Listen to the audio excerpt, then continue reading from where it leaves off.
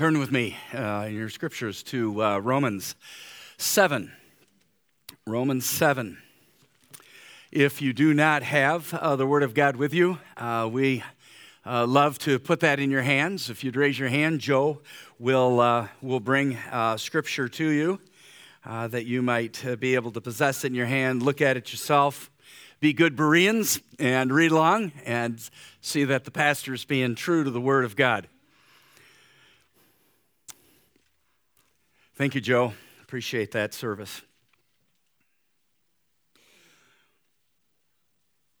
A couple weeks ago, we started, we were continuing our Roman travel.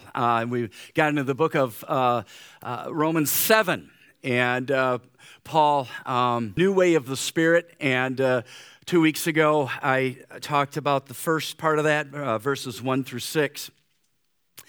And, you know, if you remember, I said certainly that the law, it's not that the law no longer applies to our lives, but that, and even Jesus himself said that he didn't come here to abolish the law, but he came here to fulfill it. And so that Jesus in me then becomes the fulfillment of the law, and I'm actually able to, for the first time in Christ, to live out the truths of Scripture. That which I read to you today is an amazing thing if you live that life. I wanted you to see how the law really is, it's summarized, love God and love each other, right? How that love just comes from God because he is all those things. And in us, the manifestation of him in us becomes all those things. And so how does he do that? How does he do that? And we went through the first 6 verses 2 weeks ago, and I gave you 5 things how that happens. First of all, in the picture of salvation, a new spiritual relationship happens. The law used to be your guardian, used to be the one pointing at and said, "You see what you're doing? You see what you're doing? I'm your supervisor. I'm over top of you." And that can feel like condemnation. But now in Christ, you have a new husband, a new guardian, a new supervisor. He is the one that then lives inside of you. You have a new identity. And that's so important for us to know that. Second of all, that the process of salvation is death. That you die to your old self and arise brand new in Christ.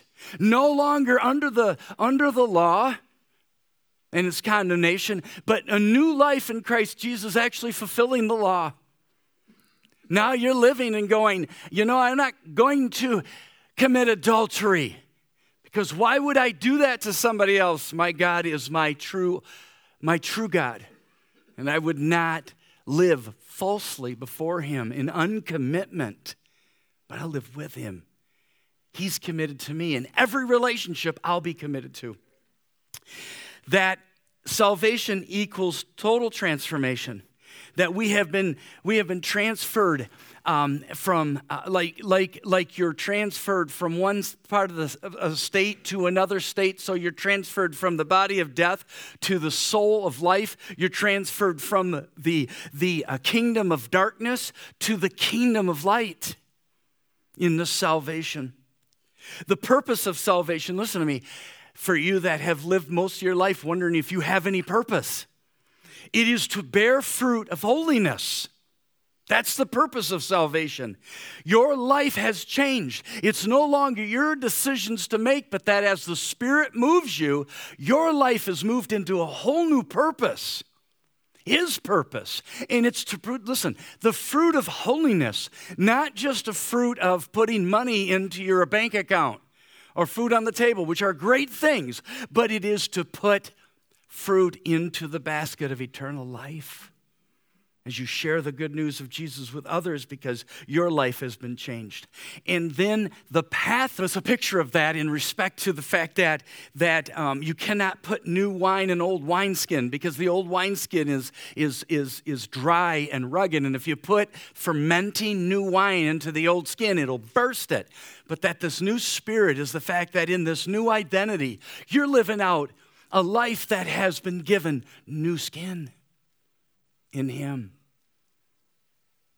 no longer having to conform to the paths that you took before because you just had to, because it was an addiction. It was something I have to do. I have to have a need a felt need filled. And no, I'm in a new wineskin. My needs, my life, everything is fulfilled by Jesus Christ. And my path now is in a different direction than what it was before. And so, the new way of the Spirit. And so as we get into the second part of chapter 7, is second out of 3, I don't want you to miss that, because in the light of the new way of the Spirit, what is this law and purpose for? And as Paul unfolds this, if you're someone who's not yet received Jesus Christ in your life, let your spirit listen to what the law's purpose is. If you are in Jesus Christ today, its continual work is to continually to move you back on track with Him, because if you're like me, you get off in the weeds once in a while as a believer. It's God's Spirit now witnessing to our hearts the truth of God's Word. That's what's so important about eating God's Word, eating it daily. Men that meet on Wednesday, what is the verse that we're supposed to be memorizing this week? I'm forgetting it. What's the verse we're supposed to have memorized? Yeah, go ahead, Daniel. Oh, where's it found? Yes. Woohoo! Yes. I store up your word in my heart so I may not sin against you. The converse of that verse is the fact that if I'm not in God's word, I'm already sinning against Him.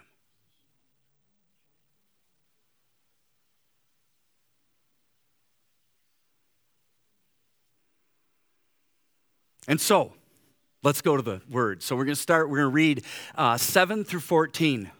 Listen to God's word, and may your heart be moved by what He has to say to us today. What shall we say then? Is the law sinful? Absolutely not. Certainly not.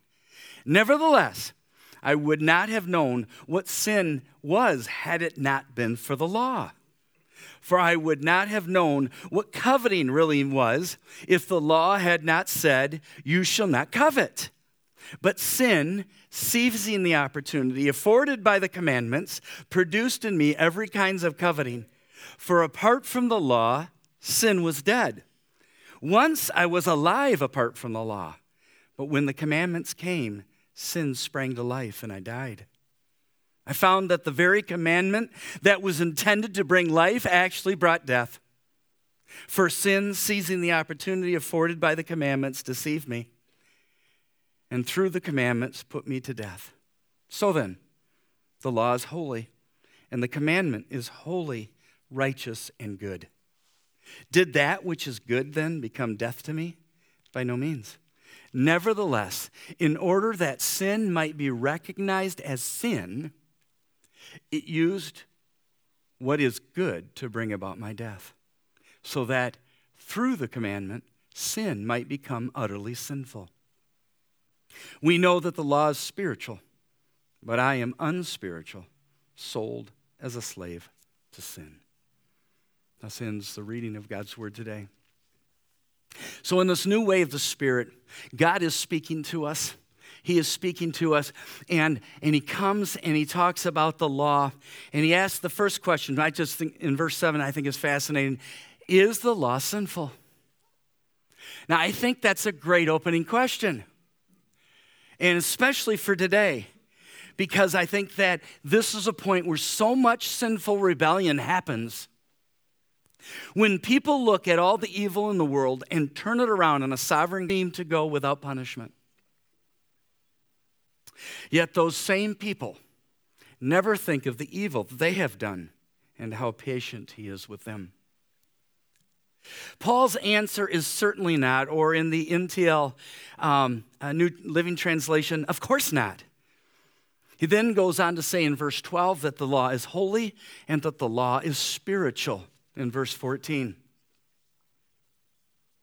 So I think as we approach this, it's good to build a good theology toward or a good thought about regarding to the new relationship with the law. And to be reminded of ourselves what God's purpose is for the law. That law that sometimes have you ever had this? But it so peers into your soul that it's like you can't look to the right or the left. And you think to yourself, I am a no good piece of dung. Anybody? I have. Absolutely I have. How can a good thing like that bring us to the place where it just feels so wrong? Even to the point that we can accuse God of evil in the world, because would a good God do that? And if he's not good and he's sovereign, then he must be part of bringing evil in the world, which is an absolute lie. Absolute lie. But here's God's heart for the law in your and my life. First of all, God's heart is for your and my freedom. Many of us don't realize that outside of our relationship with God, that our life is in bondage. God desires freedom for you and me. He says in Psalm 32:9, do not be like the horse or the mule, which have no understanding, but must be controlled by bit and bridle, or they will not come to you. The law is a guardian, a supervisor, drawing you to your need for Christ for one reason, because he wants you to be free. You're in bondage outside of Jesus Christ. You don't feel like it at times. It feels like you're actually in control. In fact, you should be in control because everybody else has hurt you, and I'm going to just surrender myself around my own life, and I'm just going to live this life the way that I want to. But God wants you to be free. No bit and bridle. Nobody has to tell you right from wrong. You're walking your life, and you're going by the Spirit speaking to you. This is right. This is wrong. I'm going to live for Jesus. And 1 Corinthians 10:13 tells us that there is no sin that is not common to man, but that in the midst of that sin, God is faithful, and he will provide a way out for you. The neat thing about watching people grow up in the Lord is the fact that more and more they become more aware of the sin before they get involved in it. Why? What is that? That's maturity. That's the bridle coming out. That's the bit coming out of the mouth. That is, okay, now go. You're my child. Go and live free. That is his heart for us, freedom. Secondly, that religious practices become a place of expression of faith. In the book of Galatians, Paul rebukes the Galatian people for returning to the law because the Judaizers were telling them that unless you're circumcised and become like us Jews, you can never really be truly saved. It would be like somebody telling you that you have to be baptized to be more saved, and it's a lie. It's obedience, should be baptized, but baptism is only an expression of what's already happened in your heart. Galatians 5:6 says, listen to this, the only thing that counts, people need to hear this, the only thing that counts is faith expressed itself in love. That's it. That's it. There's an expression of faith, and it's love. Love for God, love for one another. That's the only thing that matters. Paul goes on to say, you are running a good race in verse 7. Who cut in on you to keep you from obeying the truth? That hurts. It is important to have structure in service. It is important. It's biblical. We can read it. It's important. But 1 Corinthians 13 tells us that all our religion without love is nothing. Nothing. It's nothing. So it's God's heart for us is in freedom in the law. His heart for us is that our religious practices become expressions of faith and the ability to love one another. That's why God called you here. And the third one is the law's real purpose. Keep your finger in Romans. Turn with me to 1 Timothy 1. 1 Timothy 1. We're going to start at the 8th verse. I want you to hear it. Paul just expresses it more deeply, and you need to hear it. This is so important. You with me? Okay, keep going. 1 Timothy 1, starting the 8th verse, says these words: "We know that the law is good if one uses it properly." It's a great phrase. "We also know that the law is made not for the righteous, but for lawbreakers and rebels, the ungodly and sinful, the unholy and the irreligious, for those who kill their fathers or mothers, for murderers, for the sexually immoral, for those practicing homosexuality, for slave traders and liars and perjurers, and for whatever else," listen to this, this is the second purpose, "whatever else is contrary to sound doctrine." So there are two reasons for the law. First is to convict sinners of their sin. And second is that it is the standard in the light of true doctrine. Listen to me. Truth is the same generation after generation, culture after culture. Why? Because God is the same. He never changes. We need to know that. We live in a world right now that wants us as believers to compromise the truth, to say, no, you know what? This is really okay in this culture because God didn't really understand what this culture would be going through. That is a lie. It is the same.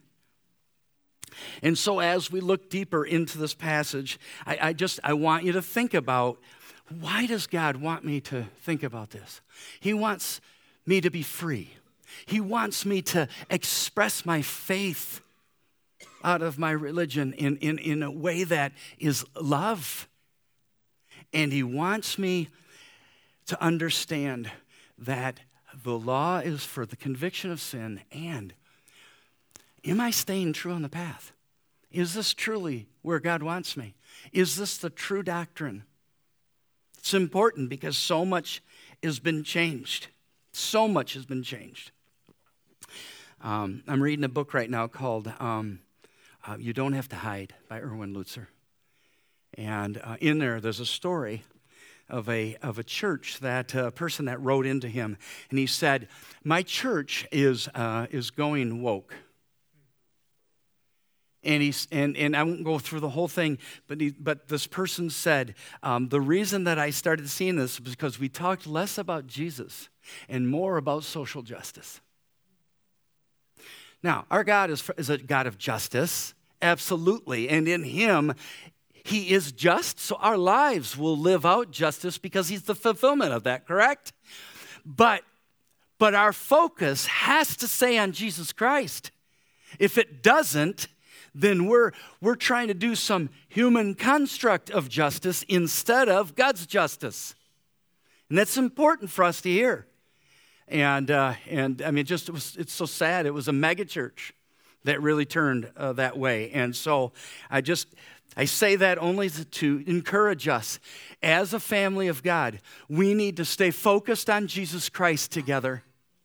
We need to believe he's the fulfillment of the law and that he wants us to be free, to practice our expression of our faith, and the purpose of the law to live out. And so let's answer two questions, or one really. How does the Spirit use the law to reveal reality to us? Because that's really what's happening here. Do you believe that there are times in your life where you live in virtual reality? That somehow you make up your own truth and you live within that context? Anybody in the room? Leave me up here. I have. Absolutely I have. And so the purpose of the law, the purpose of the Spirit, a new way of the Spirit, is to unveil to your heart those areas where you've been living in virtual reality. You put the glasses on, you thought it was real, and he's saying, not real, not real, not real. I know that's the way you were brought up. I know that dad never expressed love to you, and you're kind of living out that reality. I know that you fought with mom and you're living out there. I get the fact that you were abused.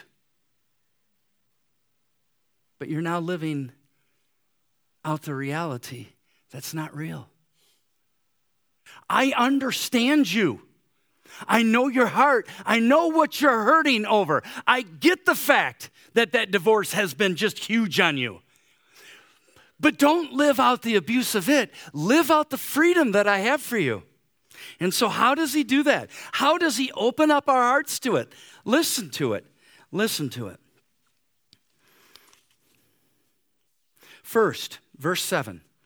Verse 7. I've already read the first part of it. He says, I would not have known what sin was had it not been for the law. For I would have not known what coveting really was if the law had not said, you shall not covet. So the holy law reveals sin. You know that our propensity as a people is to justify our sin. Our propensity as a people is that, my sin is not as bad as other people. And somehow that becomes the foundation for us to move into it. The Apostle Paul knew what he was talking about. He knew that he was a coveter. Not while he was a religious Pharisee, because he thought that was just the normal way of life. I want to be the best Pharisee, and so there's not going to be anybody that's going to know more than me, see more than me, and do more than me. And so his life of coveting became the fact that he had to be the best. So many times we live our life looking somehow to get our own glory. Somehow to get our own way, somehow to get some affirmation that we have worth and value, and we try to do it by coveting what other people have, and if we possess it, that somehow that gives me purpose and reason and meaning. Philippians 3 expressed this when Paul said, listen, I was the man, circumcised on the 8th day, of the people of Israel, of the tribe of Benjamin. Don't get no better than that. A Hebrew of Hebrews. In regard to the law, a Pharisee. As for zeal, dude, I persecuted the church. I had zeal. As for righteousness based on the law, faultless. Faultless. The law here is really the human construct of the law, which finds its justification in the measurement against other human beings. You were never meant to measure yourself up against somebody else on this earth. And when you do that, you become a coveter. You become somebody who starts living a life that's fake. And so the law reveals that. We're never measuring up against humans, but against God himself. The one who said, be holy as I am holy. That which is impossible for man is possible for God. And so the law reveals our sin. Maybe today the Spirit is speaking to your heart right now about something you're either doing or have done. And he's saying, that's not of me. That's not real. That's fake. Come into the real. That is what the law is doing. Second of all, the law reveals our sinful nature, and this is important. Don't you know that, let's read it first. I'm sorry, I'm getting excited about this. But sin, seizing the opportunity afforded by the commandments, produced in me every kind of coveting, for apart from the law, sin was dead. The holy law reveals our sinful nature. Let me ask this question. Have you ever said, yeah, I do this, but it's because of something that happened to me? I'm this way because of way so-and-so treated me. I'm this way because this event in my life happened, changing me, and I am the way I am now because of that.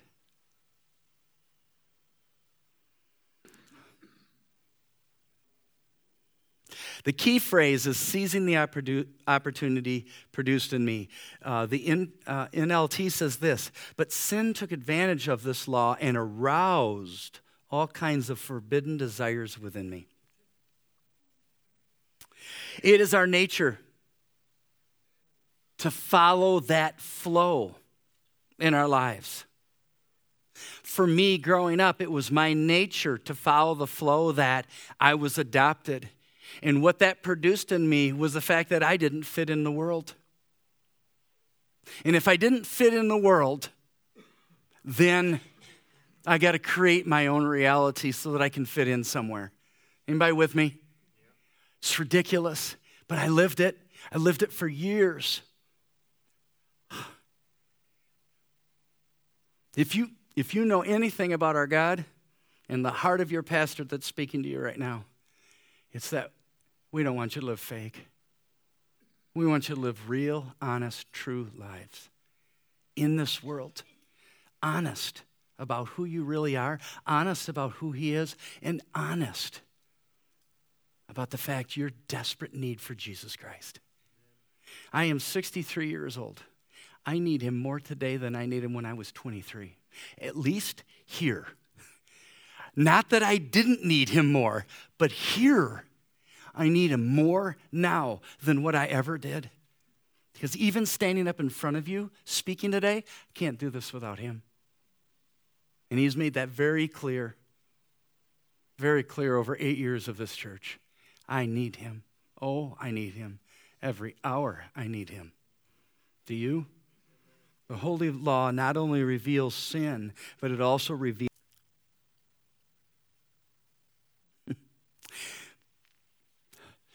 the speed limit is 70. Did you ever ask yourself why you go 80? Do you ever ask yourself that? You ever riding down the road trying to loosen my load? No, and you're driving and you're going over the speed limit. Do you ever ask yourself why? Oh, that is a good one. Oh, girl. Because the rest of the cars are. Now, what would your mom and dad say to you to that answer? If your friend jumps off the bridge, would you jump too? Cliff, sorry, not a bridge, Cliff, sorry. But guys, it's so true. It's so true. Now, I actually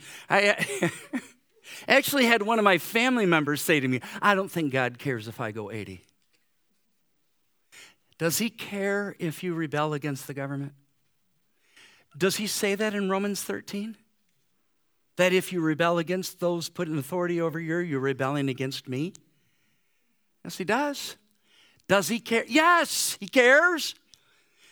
Not the speed limit. I mean, they can change it any way they want. But what He cares about is that you have a heart that is not rebellious in any way, shape, or form. Do you understand that was our natural propensity? That when we were born into sin. It was our nature. Nobody caused us to do that. Nobody did something to you that has caused you to sin. You're doing it. Yeah, you're blaming what happened, but you're doing it because the law is revealing the truth inside of you. Listen to me, you get to see a picture of you. And it's real. Now, what are you going to do about it? What are you going to do about it? You can sit back and say, hey, it's the way it is. Or you can say, Jesus, thank you for showing me. Can I get a witness to this? Everyone who comes to Jesus Christ says that. It is God's love that draws us. It is His overwhelming love that draws us. But what is it drawing us to? It's drawing us to see Him for who He is and see ourselves for who we are. And it's transformational changing because you get the chance for the first time in your life to say, I see me and I don't want me anymore. I want Thee. And that's the King James Version. I don't want me, I want Thee. I want thee because you are the only way, the only truth, and the only life. There is none outside of you. It's only a walking death. It's your sinful nature that says, nobody is going to tell me what to do. I'm grown. I can do what I want. Yes, it is. Yes, it is.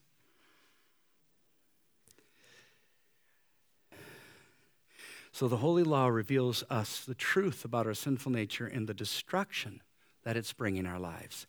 It is so important. And third, 9 through 11, read with me.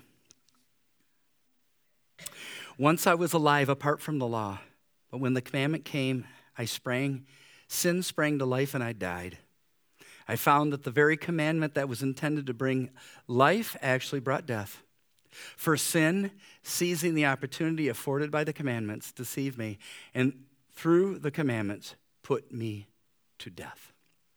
Now, it's very interesting because Paul's making just a really opening his heart to us. When he was a Pharisee, he was led to believe, and it's true, that God is the law. So that means that if I just obey everything, I'm good with God. Let me ask you a question. Can you be a moral person and obey everything and still be lost? Amen. Amen. And that's what Paul had to, Paul had like 368 other commandments. I mean, they had built this construct of law that if you follow this and you do this and you can only carry a certain amount of weight on the Sabbath and you can only go so many feet. And if you go over that, you're dead. In fact, to the point that the Pharisees missed Jesus Christ when in the very synagogue that they were worshiping the God that heals, Jesus came and healed a man with a shriveled hand. And they couldn't see the healing over the fact that you just broke one of our laws.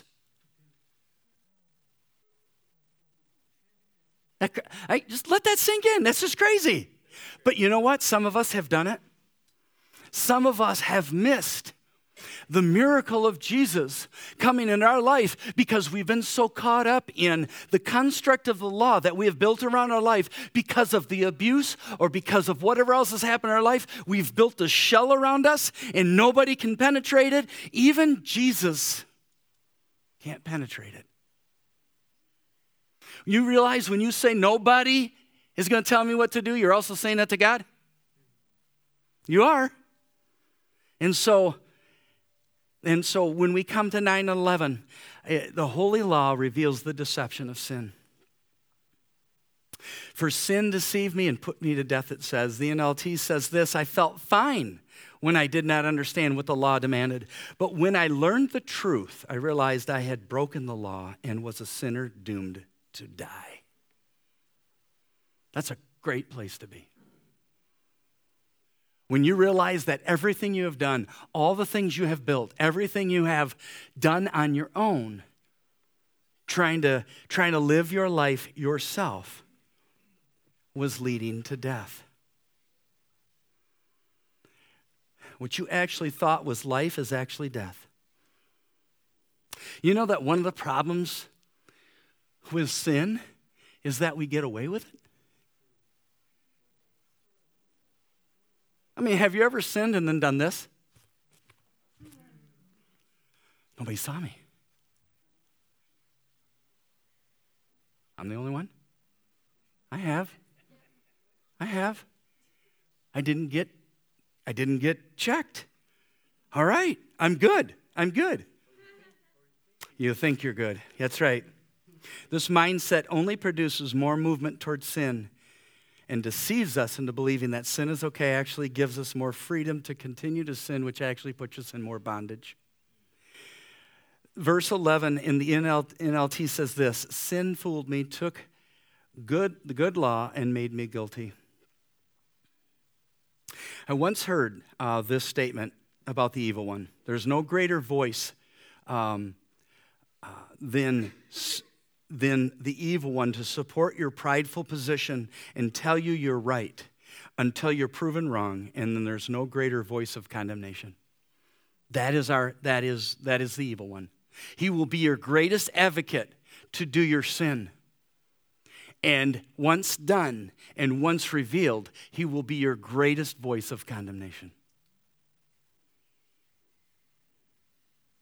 You see, what the law is trying to do is bring us back to Genesis 2.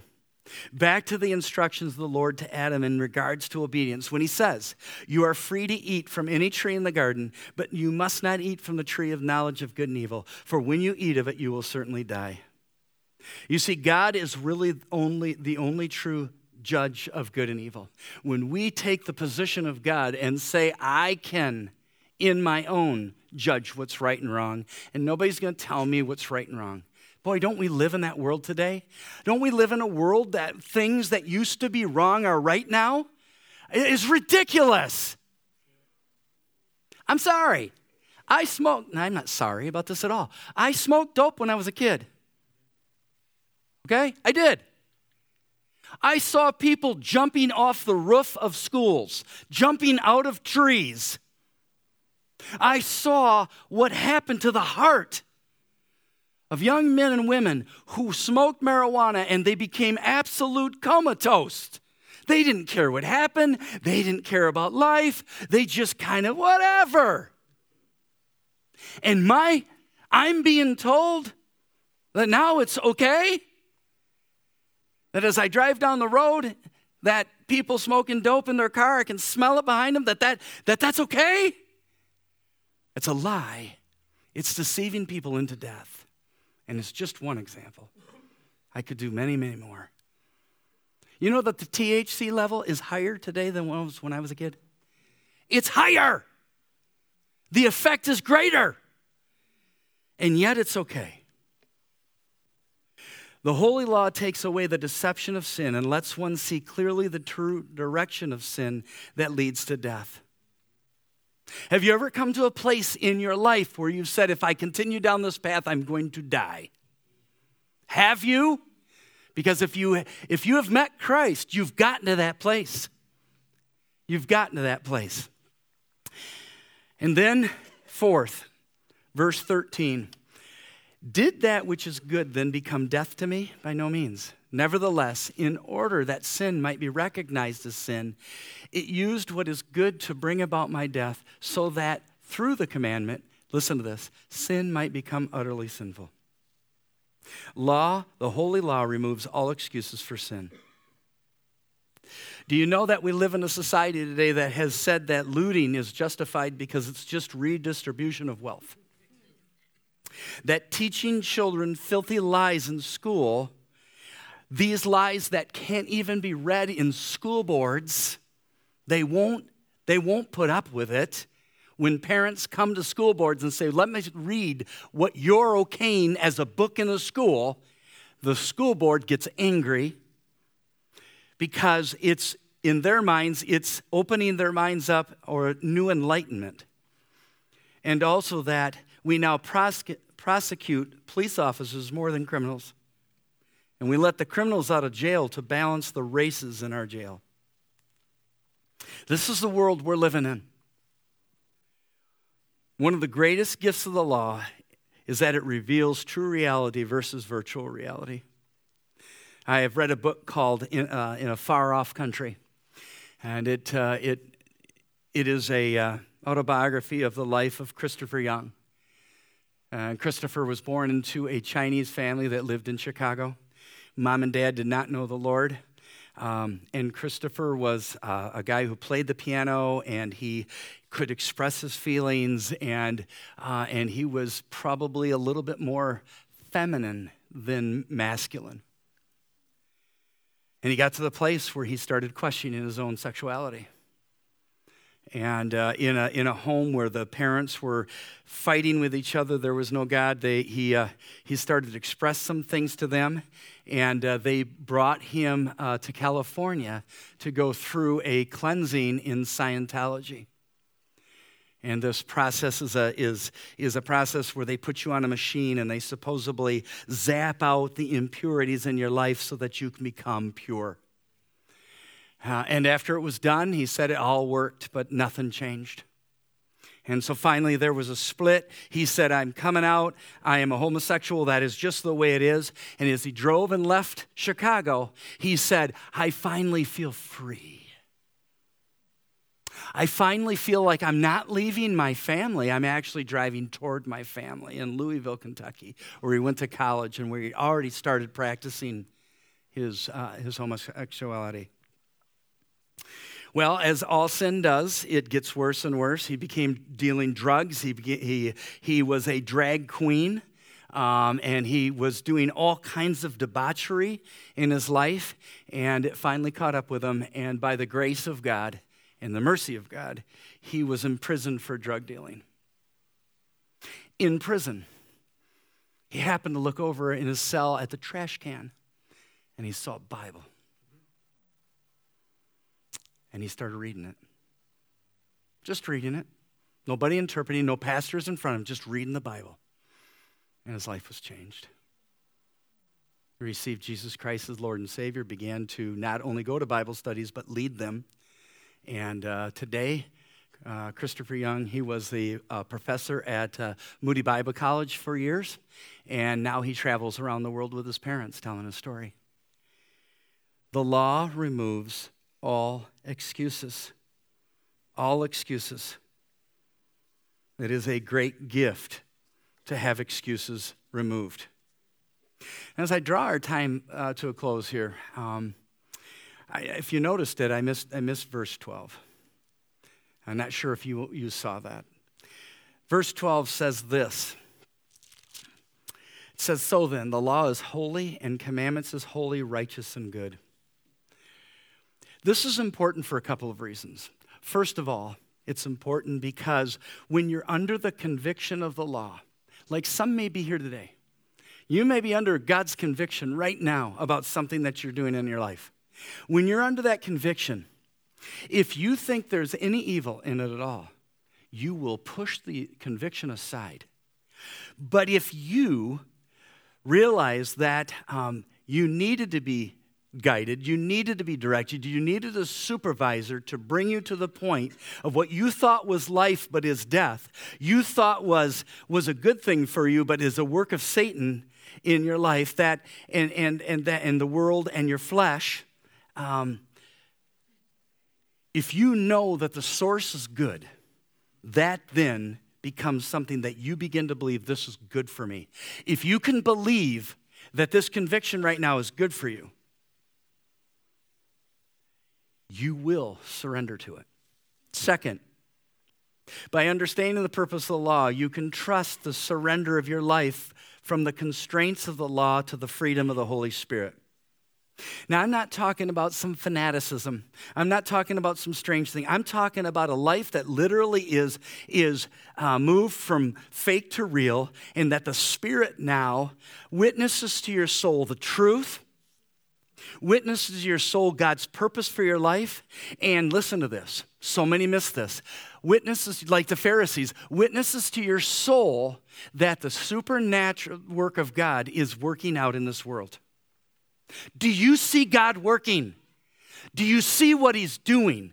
Do you see that even amongst us today, there's people that are drawn because his Spirit knows that they're in a very horrible moment of their life, and they've been begging for a family to be amongst so that religion no longer is painful because there's always been separation, but because there's a family now, they can feel the freedom to be in the midst of it, to be open, to be honest, and that their hearts can be open to him. That's what the Spirit does in the midst of the law. As you come to Christ, he opens your eyes. And the third thing is that you're learning to trust the holy law to work on the hearts of others. We can be such controlling people that we think that we have to point out everybody's sin. But if we believe in the Holy Spirit, we cry out to the Holy Spirit, we realize that he can convict people of their sin. You see, when we sometimes condemn each other and we say, oh, Frankie, you are just a dirty, rotten lady, and I just wish you'd change your life. What happens in that interaction is that I actually damage Frankie's soul because there's condemnation that comes on there. But when the Spirit convicts a heart, it's free from condemnation, and it preserves the soul. It doesn't destroy it. That's so important, and that's what God wants to do.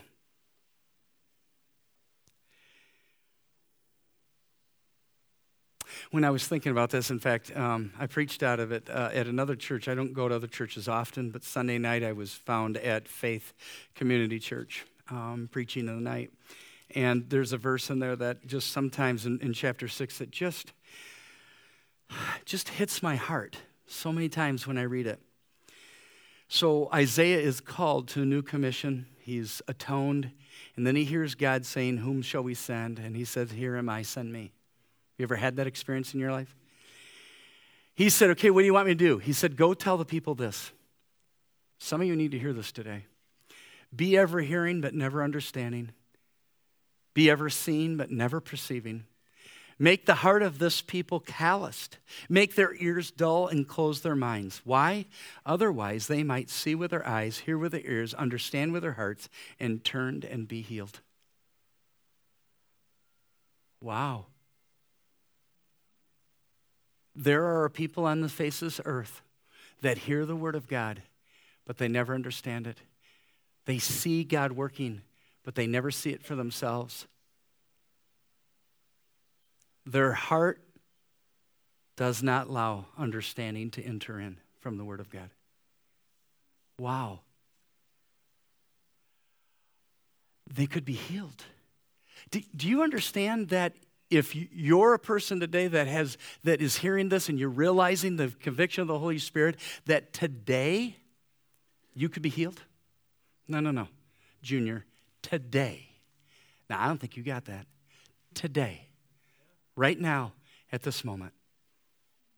Are you going to live your life not realizing that the law is here to reveal sin, that the law is revealed to reveal your nature, that the law is here to get the deception of sin out of your life, and that the law is here to remove all excuses? No more excuses. It's good. You can trust him. The gospel of Jesus Christ comes to us because God so loved the world that he gave his only begotten Son, that whosoever believes on him shall not perish but have eternal life. But it also important, another reason, is that it gives you a true effect on you. God loves you enough to receive you just as you are, but he loves you enough not to leave you there. Not to leave you there. He loves you.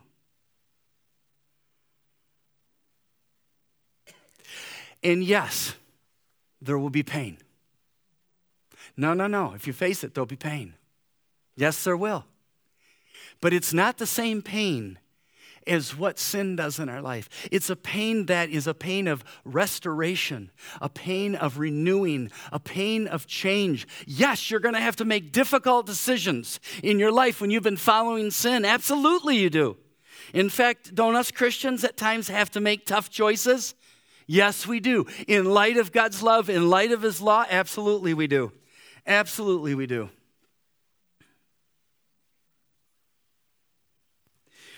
And so James, one of the verses I thought of as we think about and just reflect on this holy law, James says this, he's talking to believers. He says, if anyone then knows the good they ought to do and does not do it, it's sin for them. Is there something that the Lord has been talking to you about? Let me bring some legs to this. Toward the end of the last year, there's some things that I had kind of hidden from Sue. I had done some things that were not holy of God. I had done some things in my life, and I had hid them from Sue. I had some accountability friends and buddies in my life. I reached out to one that was out of the state. I reached into some other guys and talked to them. But the Holy Spirit kept saying to me, talk to your wife. Talk to your wife. Talk to your wife. And so, I'm just going to be honest with you. Last week, finally, I sit down with my wife and says, I got some things I could talk to you about. It took me weeks to come to that place. And I knew it. Anybody else witness with me that when you push aside the Holy Spirit speaking to you, it's just like, you can't turn to the right or left. It's always right there. And it's just like, but it takes courage to be honest. It takes courage to be real. It takes courage to live in reality versus falseness. And that's what the Holy Spirit can do. Because you know what? Some of us in this room are living in deception. And our God is not a God of deception. He's a God of truth. He said to the Jews who believed him, who received his word, know the truth, and the truth will set you free. Free. That's what he wants. Today, someone is sitting under the bondage of decisions you've made. You may have been a believer for a long time, but you've made excuses because God knows what you've gone through, and he's okay. Oh, he's not. It's bondage. The law is spiritual or good, and Paul says, I am unspiritual. Now, he's not talking about being an unbeliever. He's talking about that there's only one true spirit. There's only one good spirit, and that's the Holy Spirit. And when I live outside of that communion with that spirit, I'm unspiritual. But as I draw closer to him, he draws closer to me, and my life becomes more real and true and purposeful, and the Spirit directs me. Today, if God is speaking to your heart, don't let today leave you. Talk to him. Let him know you get it. Let him know you see it. Let him know you understand it. Don't be like the Israelites who would never let themselves see the truth of God. And you know what the result was? Babylon. Destruction of Jerusalem. 90% put into captivity. 10%, the poorer ones left in Jerusalem, destroyed. That was the result. If you're not following Jesus Christ, that's where your life is headed. Don't let it go. See him today, hear him today, understand him today, and let him move your life close to him. Stand with me as we pray and call the core team, or the praise team. We're going to call the core team forward.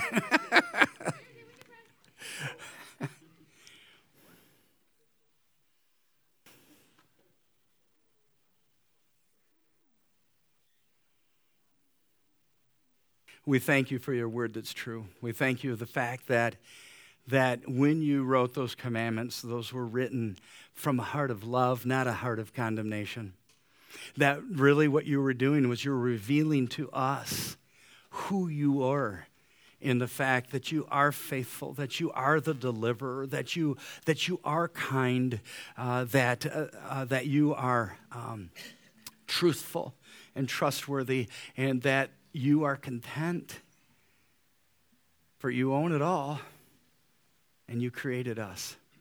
And so, Father, as we come in the light of Romans 7, as we, Lord, have been given some time to look within our hearts, to see who we really are, I pray that, Father, that we will not reject the speaking of your Spirit, even as I did for a month. But that, Father, we'll receive it, and that, Lord, we will respond to you because your Spirit speaks to us. The way of your Spirit speaks to us in love. You desire freedom, expression, and that, Lord, we are in walking in purpose with you in our lives. Father, I thank you for the attentiveness of those before me. I thank you, Lord, for those who have received your word into their heart. I pray for those who maybe in prideful ways have pushed it out. And I pray that, Father, that you'll do a mighty work among us. Speak to our hearts. May we hear you today. In the precious name of Jesus, amen.